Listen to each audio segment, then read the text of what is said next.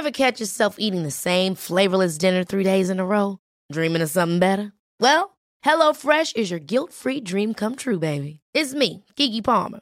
Let's wake up those taste buds with hot, juicy pecan-crusted chicken or garlic butter shrimp scampi.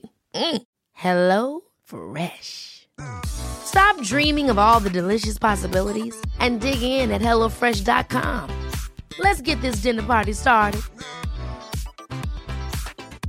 When you're ready to pop the question, the last thing you want to do is second-guess the ring. At BlueNile.com, you can design a one-of-a-kind ring with the ease and convenience of shopping online. Choose your diamond and setting. When you find the one, you'll get it delivered right to your door. Go to BlueNile.com and use promo code LISTEN to get $50 off your purchase of $500 or more. That's code LISTEN at BlueNile.com for $50 off your purchase. BlueNile.com, code LISTEN. Episode 9, Overcoming Anxiety, with anxiety expert, author and hypnotherapist Chloe Brotheridge.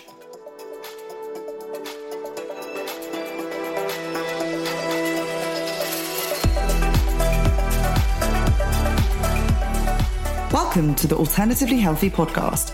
I am your host, Becky Rabin, personal trainer, wellness coach, and founder of online wellness magazine, Alternatively Healthy. This is your high-vibe, soul-soothing weekly dose of wellness. Each week, I will be getting up close and personal, bringing you conversation and insight with some of the wellness industry's most renowned health practitioners, coaches, experts, and thought leaders from around the world.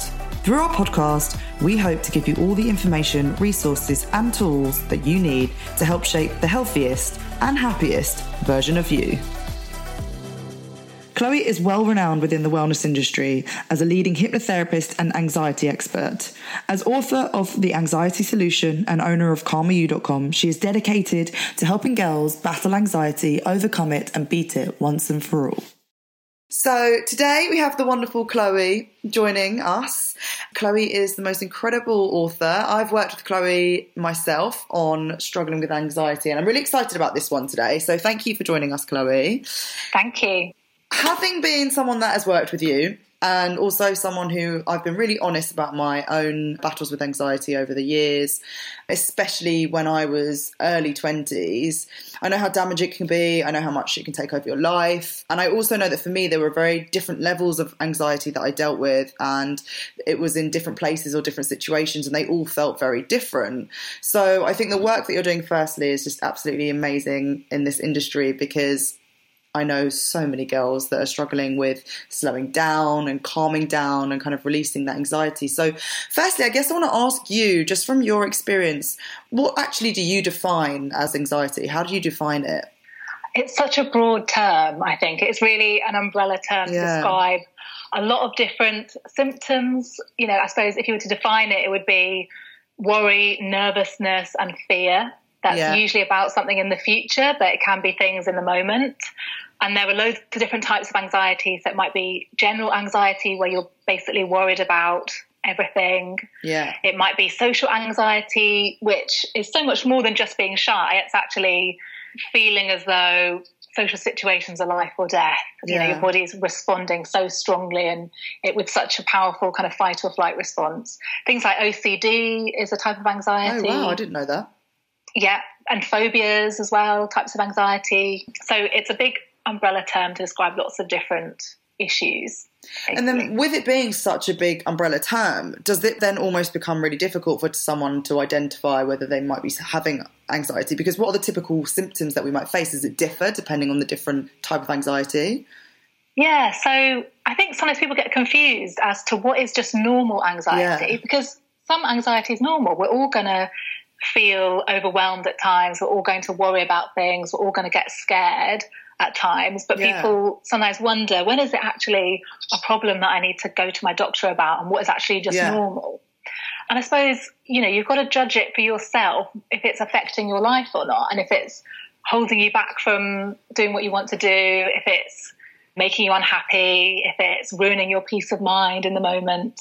And actually, if you go to a doctor, they will ask you to fill out a form and basically ask you different questions like how many days of the month do you spend worrying, and does it affect your sleep and that sort of thing. And they will basically diagnose you as having either mild or moderate or severe anxiety through that. But a lot of the symptoms would be worrying about things and feeling as if you can't stop worrying and ruminating over things, it kind of taking over. That would be a symptom. It might be even really physical symptoms like getting really tense shoulders, or having digestive issues like IBS can be a kind of a side effect of anxiety.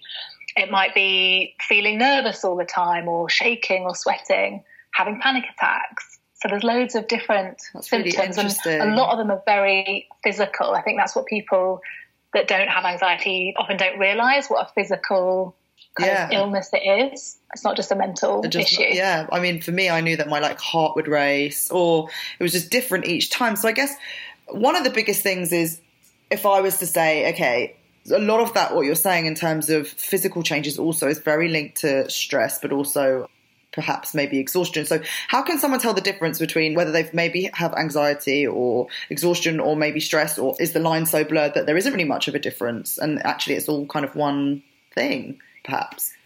That's a really good question. So I know it's a difficult one. Blurred. Yeah. The lines are quite blurred. But I suppose the big difference between stress and anxiety would be that you might be stressed at work due to a deadline or something. If you have anxiety, you might finish work for the weekend and still have those symptoms of stress or anxiety, or you might go on holiday and you're still worrying, or you might change your job and you've still got that sense of feeling overwhelmed. And often anxiety is about the way that you're processing your life and information, and stress is about the external pressures that are on you. So it's often to do with being busy, deadlines, or getting made redundant, or being busy or something. Whereas anxiety, it's almost as if it's to do with the way you think about things, or the way that you respond to things, that creates that sense of stress. So the two can be really linked. Really. So essentially, from actual scientific basis, it's an internal thing that happens to your body. And what is it that causes that? What is it that causes our body to go into this state? Is it linked to the flight fight mode, or is it really just different for everybody? Exactly. It is us going into fight or flight. Yeah. So, this was very helpful when we were evolving. We needed to get that rush of adrenaline so we could run away, or we could fight, or we could deal with all of these life-threatening issues that as we were evolving we would have had to deal with. Obviously, nowadays, our lives are very rarely at risk. We're much safer than we've ever been, even though we often don't feel very safe. But we are actually, in reality, much safer. And yet, our bodies are wired to respond as if there's a threat. So being late for work can feel as if it's life or death to certain people. And you get that same rush of adrenaline as if, you were running away from a tiger, millions of years ago. Yeah, it's crazy. It's crazy how everything's evolved. And we'll get onto that because I do really want to talk about the being busy all the time and the pressure and how that can relate. But I guess we started talking about the many different types and the broad spectrum that is anxiety. So I know that people will battle with anxiety in different ways, whether it's I used to battle with it in social situations. So I used to hate, I would avoid going to social situations. But that was probably because I was dealing with other elements of maybe lack of self-belief in myself or not liking my body image. But then I also get what I call the fear, which is alcohol anxiety after I've had drink. So what are the kind of most common sources of anxiety you come across when you're dealing with any of your clients? What are the major causes for concern that people have, or causes for their anxiety? Yeah, I mean, alcohol anxiety is a big one, absolutely massive. I notice on a Monday I get a massive spike of people on my website because people are hungover, they're in work, and they're just having a horrible, horrible time of it. And it's incredibly common, and often people don't necessarily want to stop drinking, or maybe they use alcohol because it helps them to feel more confident or less anxious if they have to go out and socialise. So it can be a bit of a vicious cycle, I think, alcohol and anxiety. Definitely. And so there's social anxiety, and then anxiety of just things going wrong, and phobias, you said, was quite a big one as well. Yeah, so phobias often develop because people have an initial event where they get very scared in a certain situation. So, for example, someone is on a plane and they have some really extreme turbulence, and they get a massive rush of adrenaline and fight or flight, and their brain kind of just remembers, oh, planes can be dangerous, because you've had that massive spike of adrenaline. It's as if your brain just logs that. And so the next time you get on a plane, in certain people, obviously it doesn't happen for everyone, but your brain remembers, oh, we had a dangerous near miss last time we were there. And so that creates a phobia. Yeah, it's so interesting. I used to have a phobia of fish. When I was younger, I was a super fussy child and like with food, and then so it was a food phobia of fish. So, and then I'll never forget my sister. I was like, how can you eat pig? It rolls around in poo. And her response was, well, how can you eat fish? They swim in the sea and that's where everybody's poo goes. And after that, I could just never eat fish again. And I actually had hypnotherapy when I was older to get rid of my fish phobia, because it then turned into a phobia of being around fish in the sea, and I wouldn't get in the sea. So it's really interesting because I never actually thought that was, I guess it is an anxiety, but I always just thought that was totally separate from anxiety and didn't really cross those two over. So where do you think it's all gone wrong in today's society? Why have we seen such a spike in anxiety amongst young women or men too? Like, where have we gone wrong somewhere? Yeah, I mean, there has always been anxiety, but it does seem as if it is getting worse and becoming more common. I mean, I don't want to blame social media for everything, but I think social media does have a part to play because of this pressure and this comparison. Because 50 years ago, we might have compared ourselves with the Smiths on our street and kind of seen what car they had or their handbag or whatever. But now we see what every single person on the planet is doing, what they have, what they've achieved. And it's so easy just to compare yourself to the top 1% of people who are the most beautiful and rich and successful. And we're never going to measure up if we're comparing ourselves to those people. So there's a lot of comparison. Pressure. It fuels a sense of not being good enough, a sense that we're failures, which massively kind of plays into our mental health. But I mean, there are so many reasons. I mean, young women, that's the group that experiences anxiety the most. Yeah. And we are probably the ones comparing ourselves the most. And I think it's something that perhaps I mean, whenever I do talk about it on social or with my clients, I almost get like a massive round of applause for doing it. And I'm like, that's not why I'm doing it. So it's almost like people are scared to kind of admit it. Like I see when I put the stories up of the articles that we've written on Alternatively Healthy, the majority of the swipe ups, the most popular ones, are the ones that are anxiety. But it's like people want to learn that in their own space. They almost don't want to admit to kind of having any kind of mental anything going on. And why do you think it is that we're so scared to kind of face it or face you know what, I might have anxiety, I might do something about it? Or do you think it's because a lot of people just think that it's not a big deal and that it's just life? Well, I think lots of us struggle with taking care of ourselves, and there's a sense that we just need to put other people's needs first and just get our heads down and keep busy and carry on. And there's almost a sense that it's selfish to look after yourself. That's one thing. I think another thing is that there's a lot of perfectionism, especially in young women, where it's very scary to admit that you might not be perfect or to show, your flaws in public or to ask for help, because that would almost seem like a weakness. Yeah. And none of us are perfect. We've all got some issue. Every single person you meet has got something going on. And I think we do need to kind of be more open about it, which is definitely happening. Yeah. But I think perfectionism plays a big role in that. I think you're so right. I did a post on this last night, actually, and I was not expecting it, but it's gone crazy. And I was like, it was around perfection. My anxieties in life, I guess, were a lot to do with what my body looked like and what my image was. And it was almost like I had a breakthrough when I was in Australia, and I was actually going through a really bad time with my body, and it poked its head out of nowhere. I'd been in such a good place, and the moment I took myself out of my surroundings, my normal surroundings, I kind of just lost it. And it was so interesting yesterday because in the post I wrote, who am I trying to be perfect for? Because surely the only person I should be being perfect for is myself.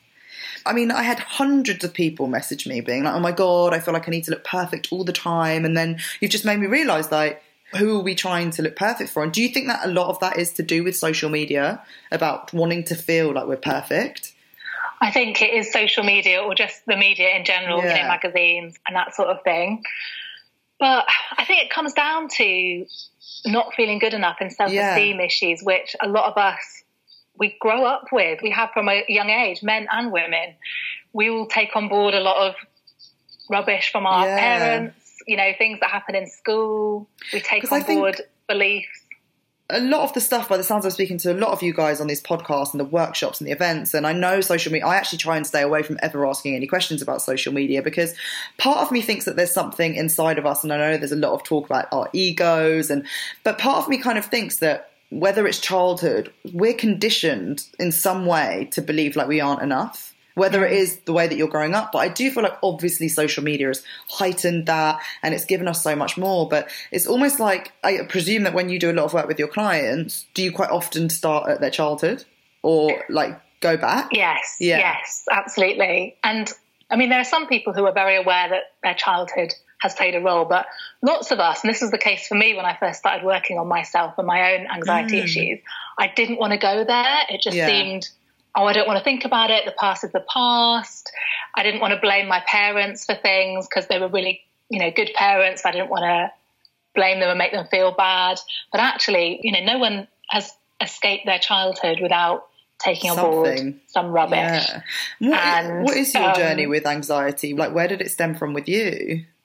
Lots of different reasons. I think for everyone, it's never going to be necessarily one thing. For me, it was about not feeling like I fitted in, not feeling good enough. I started having panic attacks at the age of 15 and I always felt like an outsider. I was the tallest girl in my class. I had a southern accent. I was living in the north of England.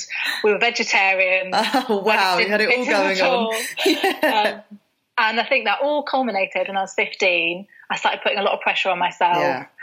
And thinking that I needed to fit in, I started having panic attacks, and that basically continued for about 10 years. I didn't. Wow.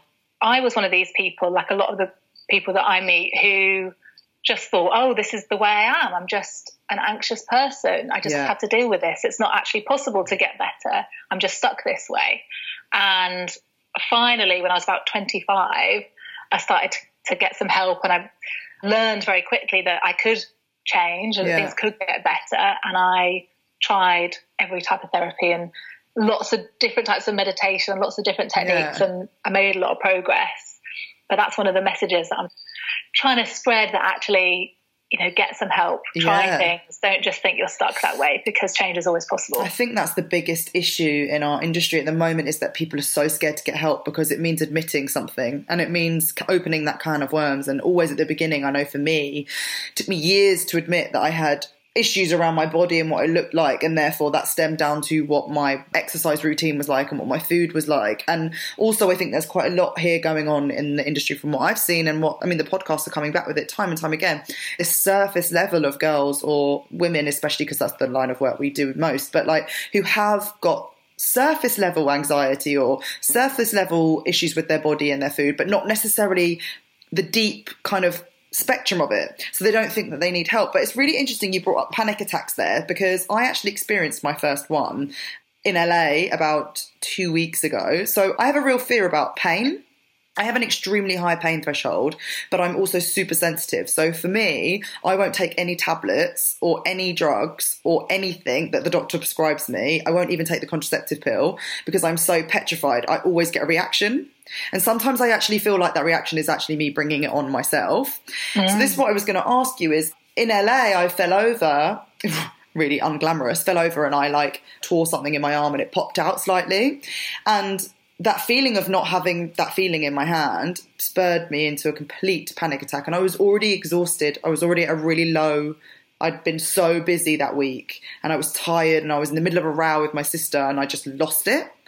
And where I'm getting at with this is that I completely lost it. For 5 minutes, I got to the point where I was hyperventilating and couldn't breathe. And she was the only person that calmed me down, because she was saying, "You're in control. You're the only person in control here. Breathe." And obviously I do a lot of work with meditation and breathing. And I think when she said that, it made me realise I was totally in control. So I guess my question is to you is, where is that control? Does it all sit in our mind? Do we have the capability to kind of overcome that all just with a mindset change? It's really interesting thinking about control, because often when you're having a panic attack, it is the ultimate losing control, because you feel as if you're dying, you feel as if your body is just doing this strange hyperventilating and heart racing that you don't have control over. And actually, I think it's good to remember that you have control and you can breathe deeply, but actually sometimes it's more about letting go and knowing that you can be in control of actually letting go. Yeah. And that's sometimes the key when you're having a panic attack. So I often say it's a bit like if you imagine you're in the sea and you're swimming in the sea and you get kind of pulled into a current, you can either fight against the current and exhaust yourself and panic, or you can just relax your body and you'd actually just float in the sea. If you completely let your body go floppy, the salt water would support your body and you just float in the sea. Wow. And you could just relax into the sea. And that's what we need to do if we're having a panic attack, to sort of just release and let go and not try and control the panic attack and just breathe deeply, and then we will just float and we'll be okay and the panic attack will end by itself. That's amazing. It is more about letting go. That's a really amazing way. I mean, a lot of the work that I've done and people have said is letting go in general in life. Do you think that that is a broad way to almost allow people to overcome any anxieties that they have, is just to let go and like trust that there is like good for them, or trust that they'll be supported? Or do you think that's one of the things you say to your clients quite often, is to let go in general? It's massive. It's massive. But we have this idea that letting go is just this, just let go. It's so easy. You know, it's not easy, and it's not a passive process. You have to be actively letting go in every moment, or reminding yourself whenever you feel that sense of anxiety. You need to come back to reminding yourself to let go, or reminding yourself to breathe through it. Wow. This is something that I'm often talking to clients about. When you notice that heart racing, if you have to go and do a presentation or something, all you can do in that moment is breathe deeply and really breathe into your belly and allow the adrenaline to be there and allow your heart to race, and know that you'll be okay. You'll be okay. Your body can handle that. If you thought the only way to get a more defined jawline with natural-looking results was through surgery, think again. Juvederm Volux XC is a non-surgical injectable gel filler that improves moderate to severe loss of jawline definition and can help you achieve natural-looking results with little downtime. Even better, this improved definition lasts up to 1 year with optimal treatment. No maintenance required. Improve jawline definition for a smooth, sculpted look with Juvederm Volux XC. For important safety information and to find a licensed specialist, visit Juvederm.com. That's JUVEDERM.com. Not for people with severe allergic reactions, allergies to lidocaine, or the proteins used in Juvederm. Common side effects include injection site redness, swelling, pain, tenderness, firmness, lumps, bumps, bruising, discoloration, or itching. There's a risk of unintentional injection into a blood vessel, which can cause vision abnormalities, blindness, stroke, temporary scabs, or scarring. Talk to a licensed specialist to find out if it's right for you. Hold up. What was that? Boring. No flavor. That was as bad as those leftovers you ate all week. Keke Palmer here. And it's time to say hello to something fresh and guilt-free. Hello Fresh. Jazz up dinner with pecan-crusted chicken or garlic butter shrimp scampi. Now that's music to my mouth. Hello Fresh. Let's get this dinner party started. Discover all the delicious possibilities at HelloFresh.com. Here's a cool fact. A crocodile can't stick out its tongue. Another cool fact, you can get short-term health insurance for a month or just under a year in some states. United Healthcare short-term insurance plans are designed for people who are between jobs, coming off their parents' plan, or turning a side hustle into a full-time gig. Underwritten by Golden Rule Insurance Company, they offer flexible, budget-friendly coverage with access to a nationwide network of doctors and hospitals. Get more cool facts about United Healthcare short-term plans at uh1.com. Feeling. Yeah. That's a big part of it. So obviously letting go, I think, is an amazing element. And you talked a little bit earlier about meditation. Is that something that you think is absolutely key to people overcoming anxiety? And the biggest question I get asked is they don't know how to meditate and they don't know where to begin. And just like everything else in the industry, a lot of people think there's rules around it of what you should and shouldn't do. So what's your biggest advice in terms of meditation for someone and kind of overcoming anxiety and keeping it quite simple for them as well? Yeah, I mean, I would say it is one of the most important things you can do if you have anxiety. It's almost like, I don't know, I think of it like showering every morning. You have your shower, you wash your hair, you brush your teeth, do your meditation, and you're washing the stress of the day away. Yeah. It really is very important. And I think it comes down again to perfectionism and us putting pressure on ourselves. Because I remember when I first started meditating, I would sit there and I'd be like trying to sit in lotus position. And I'd be really trying to focus my mind and concentrate. And if I had a load of thoughts, I would beat myself up about it and think, I can't do this. Meditation's not for me. Yeah. But actually, it's not about being perfect. It's not even about being good at meditating. You just go through the process. Yeah. And the benefit is in just going through the process. And I would suggest to people to start off with a guided meditation. Yeah. Don't just try and do it yourself because it's too difficult at first. Do a guided meditation. Listen while you're lying down in bed. You don't need to be in any particular position or anything like that. Just make it easy for yourself, and you'll find that it gets a lot easier as you do it. And you teach yourself to get into this deeper state through the guided meditation, and then you can find other types of meditation easier as you go along. Yeah, they kind of just come to you, don't they? And you've got lots of guided meditations on your website as well, Calm You, haven't you? Exactly, yeah. So I will put the link in the bottom of this. So other things, I guess, obviously meditation and letting go are kind of big lifestyle changes. But what can people do on just a day-to-day level? Little things like saying stuff to themselves or anything that they could do that will help alleviate any anxiety? Or do you think it isn't something that can be just masked with a little bit of daily change? No, there are definitely things you can do. Yeah. Little changes that you can make. I think writing things down is really helpful, and writing down what you are feeling and what you are thinking. Yeah. Because it can seem very hectic and confusing when it's just stuck in our heads going round and round. We're ruminating over something. But when we get it down on paper, or even if you're just writing a note in your phone, it helps us to process what we're going through. It helps us to offload it. It's almost like you're talking to a friend and telling a friend about it, but if you haven't got a friend to hand, or if your friend is just listening to your worries too much, then you can just write them down. Yeah. And it makes such a difference. Do you know what is so funny? Every podcast, I'm really seeing a pattern now, and all of them is like whatever element or area we're talking about, everyone's like, meditation is key, journaling is key. And every time I say, like, for me, I've only just got into both probably in the last year. And both of them, I totally resist it at times. And I'm like, don't have time for that. And the longer I leave it, the harder it is to get back into it. But just finding that hour or half an hour or 10 minutes in the day to write down my feelings, I resist it so much, but nothing makes me feel better. And I think it's one of those things, is getting people to kind of just play with it for a bit and kind of see how they feel and see where it takes them, because things just happen, don't they? You just write things you didn't even realise you were thinking. Exactly. And just, it doesn't need to take up loads of time. It can be that you do it for 5 minutes, or you do it for 5 minutes in the morning or 5 minutes in the evening. And it doesn't need to be this big project. Okay, so if we're talking about things, I guess for me, my biggest anxiety is around the amount of work that I have to do. And when I'm not working, I feel guilty for not working because I have so much to do, and I'm constantly kind of rushing and being busy. And what does this state of being in like a rush and constant having things going on in your mind do to your levels of anxiety? Like, is it a big issue or? Yes, I would say it is.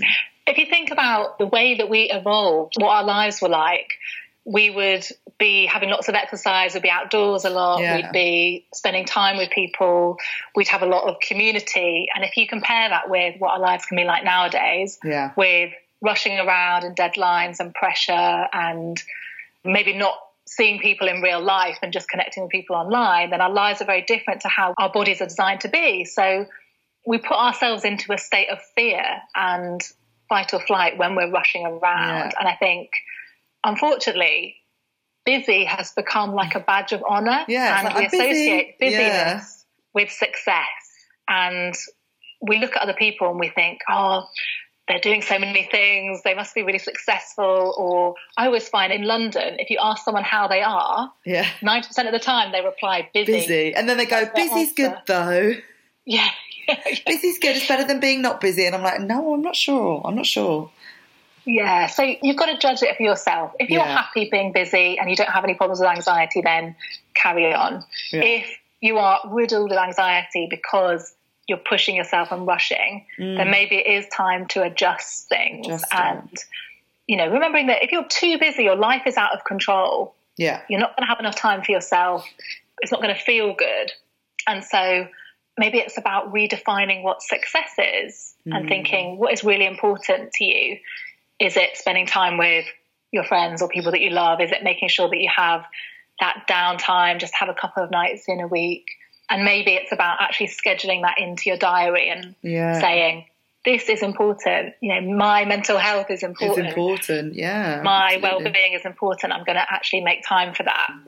I mean, personally, I found that my work got better when I did that, because I used to be in a state of always being busy, scheduling things back to back, and my heart was racing on the tube as I rushed to another meeting. And now, having sort of taken a step back and decided, I'm not going to be that person, mega crazy busy all the time. I'm not going to be that person because it doesn't really suit me. And scheduling a bit more time for myself, I found that I'm better on the work that I do, and it's a better quality, I think. So, no, I think you're so right there. Like, even for me, I mean, we all get lost in it, but I've had like probably 3 weeks of complete mental block, and I don't feel like I can do anything because I am so busy doing things that I've given up on doing them all because I wasn't scheduling in that time, which I promised myself I would. And I think it's just a mindset change, isn't it? As you said, about kind of identifying what is success and what is happiness, because we're chasing happiness from thinking that we need to be busy all the time. But actually, aren't you just really happy when you're with your friends? And my best work comes when I'm at home and I've just got a day to myself. After the day to myself, that's the first day where I'm doing all my admin. If I actually have a physical day to just, or half a day to just write what I want to write and be where I want to be, that's kind of where my best work is. And I think one of the things you talk about in your book about how exercise can release anxiety, and I do want to talk about this quite a lot because obviously I found, A, with my audience, but B, with my clients, a lot of them are actually over-exercising. And I know that we re-release endorphins and it makes us really happy, but what are your thoughts, or where's there a point where the line blurs and actually exercise could be a hindrance to someone with severe anxiety? Because I have seen that quite a lot with a lot of my clients. Yeah, I suppose it's about thinking about where is that coming from? Where is that over-exercising coming from? Is it coming from, hating your body, or is it coming from not feeling good enough or being a perfectionist? And actually, if you can get to the root of where that's coming from, then you can address that and help it to get back to a healthier level. And I suppose certain types of exercise, like HIIT training, that are going to produce a lot of adrenaline because you're stressing the body, are probably not a great thing to do if you're in a state of high anxiety. And maybe it's about doing something a bit gentler or having a bit more variety there. It's one of the biggest things I see with my clients is they're so scared to change that and take that HIIT training out. It's another anxiety they have about taking it out and removing it and switching it with something like yoga, because they think that their bodies, they'll put on weight and then their bodies won't change. And I'm always like, I promise you your body will thank you for it. And it will. You'll actually probably lose weight because it's rested. And I think there's a lot of work to be done in the industry about, like, I worry about this heightened state of being in stress and anxiety all the time. Like, I know personally for me, it's affected my hormones. And so where are we all going to be when this group of women all then become 35, 40 and want to have babies? Like, it's almost like, how do we overcome it? And how do we really realize that it's something really important to work on and incorporating those things you're talking about, like time to yourself? Do you really struggle with a lot of your clients to get them to just even put like 5 minutes of them time into their day?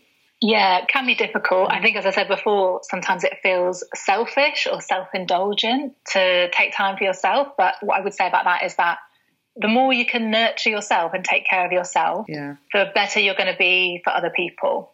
And the better you're going to be for your job or in your relationship or your friendships. You can't look after others if you are completely burnt out. So try to get away from thinking that it's selfish to take care of yourself. Absolutely. And a lot of the work that you do with your clients is hypnotherapy, isn't it? Yes. So tell us a little bit about how that works and how you found, is it very similar to guided meditation, just on a deeper level? It can feel a bit like a guided meditation, but it's very effortless, and you get into this relaxed state of mind that feels a bit like being in a daydream. And it's about helping your subconscious to become more open and receptive to taking on board helpful ideas, basically. So you just get into this more receptive state, and so you're able to change your perspective about things. You're able to change the way that you think and feel about yourself. You're able to let go of things from the past that might be weighing you down or holding you back somehow.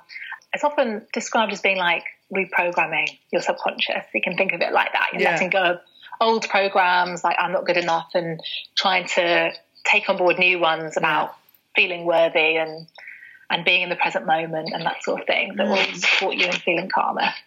That's amazing. And it definitely shows that it works, does it, with people? You've seen huge differences with everyone?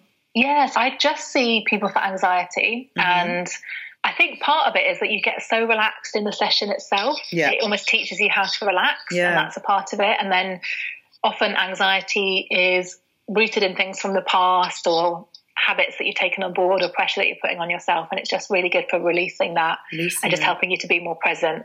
Amazing.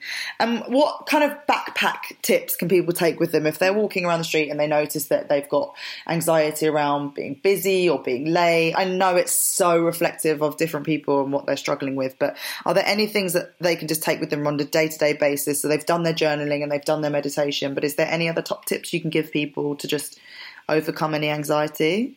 Yeah, so really simple, just breathe into your belly. Take deep breaths and let your belly expand as you're breathing in. Yeah. So don't try and hold your belly in, really sending the air down into your belly because that signals to your body to relax, basically. So wherever you are, you can always breathe deeply to calm yourself down.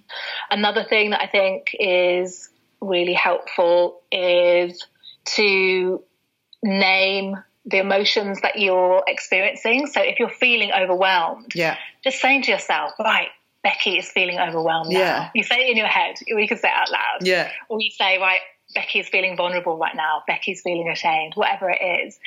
There's something about naming your emotions that helps us to feel more in control of them.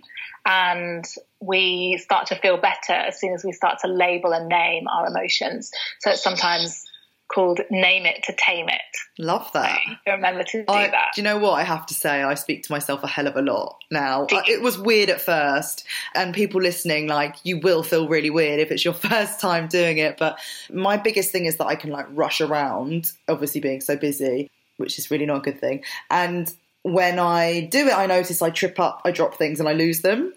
So I always say to myself, like, right, where are you right now? What are you doing? Where are you? Like, calm. And I just try and bring myself back into the present because I find like for me, that's the one thing that really works for me. And I know everyone's super different, but people must look at me and be like, that girl is talking to herself. She's mad. But it really, really makes you just stop and think, doesn't it? Yeah, it really does. Absolutely. Any other tips that you've got? It's quite a lot. So another thing, if you're feeling really overwhelmed and ungrounded and you almost feel as if, I don't know, I think when we're really anxious, we can feel as if we're like floating around. We're not really there or present. Just taking a moment to connect with your environment. So notice what you can see around you. Notice what you can hear. Notice what you can feel. So feel the ground underfoot and feel the air on your skin. And, you know, are there any smells around you? Just tuning into that. And it can just help to bring you back into your body when you're feeling ungrounded or you feel like your head's spinning because you've been rushing around all day. So it's really that bringing you back to the now, isn't it? Like learning to be in the present. Exactly. Really interesting. Really interesting. And at what time do you think it's the right time for someone to seek help? Because I know a lot of friends that struggle with anxiety, and I know I did for years, and I just thought it was so normal to feel it, especially when it was around. I knew the social anxiety wasn't normal, but I also knew that was linked to some deep stuff. So I didn't want to deal with the deep stuff. But like the general everyday anxiety, I just thought was totally normal in girls, and especially now because it's such an epidemic. When do you think is the right time for someone to go and like really take control of it? So something that someone could do is they could Google NHS mood quiz. Yeah. And there's a quiz on the NHS website that is basically the same as the form that the doctor will give you to diagnose you with anxiety or depression. Okay. And so you can get an indication, although it's not a diagnosis, you can get an indication of where you might be on that spectrum, whether you have mild anxiety or whether it's moderate or severe. Yeah. And it will ask you various questions. You just tick a box, basically, and you get the results instantly. Wow, so that's the NHS mood quiz. Yeah. You can just Google now. Asking yourself as well, you know, is it holding you back from doing things you want to do? Is it affecting your relationships? Is it affecting your sleep? Yeah. Is it causing you unhappiness? You know, and if the answer is yes to any of those, then I think it's worth getting help. And I think we all need help at some stage or other in our lives. We all need help, and there's no shame in no shame. And one of the biggest things I'm learning at the moment, or like trying to help people understand, is that the moment you admit to the fact that you need help or look for it, your life just completely changes. Like, we're all stuck in this not wanting to help ourselves. But it's really amazing that you say, like, just to admit that you need some help and that help's okay, that everybody at some point in their life needs help, is probably for me one of the biggest things that I would take away from this, because we have such a stigma around it. And you mentioned sleep there, and like, I was going to leave that one because it's, but is sleep and insomnia all linked to anxiety too? Because that is also one of my biggest things, is when I'm stressed, I cannot sleep. Yeah, it seems to be. I mean, I'm not saying that stress is the only cause of insomnia, because it's more complicated than that, but lots of people find themselves ruminating or dreading the next day and wondering how they're going to cope, or just having their to-do list going around and around in their heads. And it is a big issue. And I think sometimes it can spiral, because if you have a few nights where you can't sleep, that's it. You start to expect that you're not going to sleep, and then you have anxiety about even going to bed in the first place. My auntie has that big time. She's like, I haven't slept for 10 years, I don't expect it now. And I'm like, oh no. And is there anything that people can do when they're in bed? Is there any tricks that you've got, or is it just a general thing that they need to work on, or is there anything that you can suggest? Yeah, so again, about writing things down, just brain dump your to-do list or your worries and just write them down. Have a notebook by your bed and just write a few lines or a page or something of anything that's on your mind, because if you're able just to offload it, then hopefully you're not going to have it kind of running around your head as you're trying to get to sleep. So doing that. Also, there are different herbal supplements. I'm not suggesting that everyone should be popping pills, or things like valerian root and ashwagandha are really good for sleep. Things that I've been taking on occasion, or my boyfriend takes as well, which seem to work. And there's actually evidence to suggest that they help. I also put on essential oils on my key points. But again, I don't know if that's just a mindset thing, that like by putting them on there, I'm expecting to sleep and then I have a really deep sleep. But I put like lavender and stuff on my pillows as well. Yeah. And another really simple thing is just read a book for 20 minutes. Not a heavy book, not a crime thriller. Yeah. Something lighthearted, a lighthearted novel. That's when I read all my self-help books. That's when I read all my self-help books, because I fall asleep reading them. They're so easy reading and you feel amazing, and then I wake up in a good mood. So that's when I do it. But I have to make sure I go to bed earlier, otherwise I'm exhausted. I get like a page in and then I'm completely gone. All amazing. So I feel like there's so much that people can take away from this. But obviously you had your book, Calmer You, The Anxiety Solution, which came out. Was that last year or this year? It was last year. It was last year, wasn't it? And that was a huge help for me. I've got it literally here on my desk now. But I absolutely love this. So if anyone is listening to the podcast and they don't already have Chloe's book, please get it. We'll put the link to Amazon in the post on the page. And what else can we expect from you this year? I know that you've just started enrolment. Well, I know you've closed enrolment. You've started your online program, haven't you? Yeah, so that started today, and it opens again in September 2018, so people can keep an eye out for that. I've also got a podcast. It's called the Calmer You podcast. And you get loads of people on board. You get loads of experts on board for that, don't you? Yes, yeah. I have to get used soon. And is it all about, my God.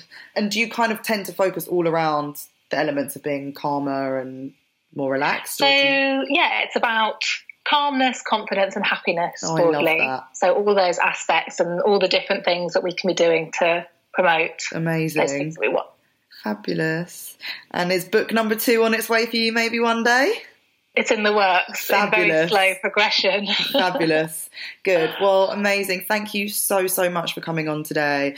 And all of Chloe's links to her website, her book, her podcast will be in the show notes and at the bottom of this. Guys, as someone who did battle with anxiety for years and years and years, I cannot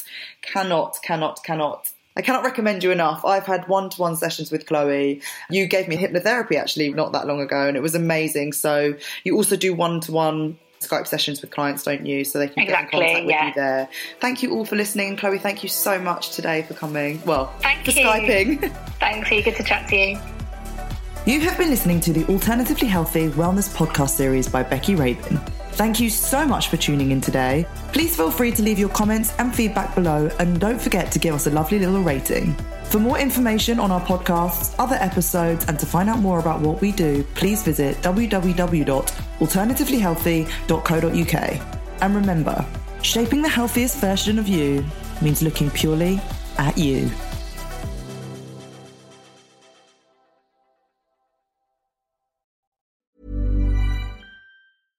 Ever catch yourself eating the same flavorless dinner 3 days in a row? Dreaming of something better? Well, HelloFresh is your guilt-free dream come true, baby. It's me, Keke Palmer. Let's wake up those taste buds with hot, juicy pecan-crusted chicken or garlic butter shrimp scampi. Hello Fresh. Stop dreaming of all the delicious possibilities and dig in at HelloFresh.com. Let's get this dinner party started.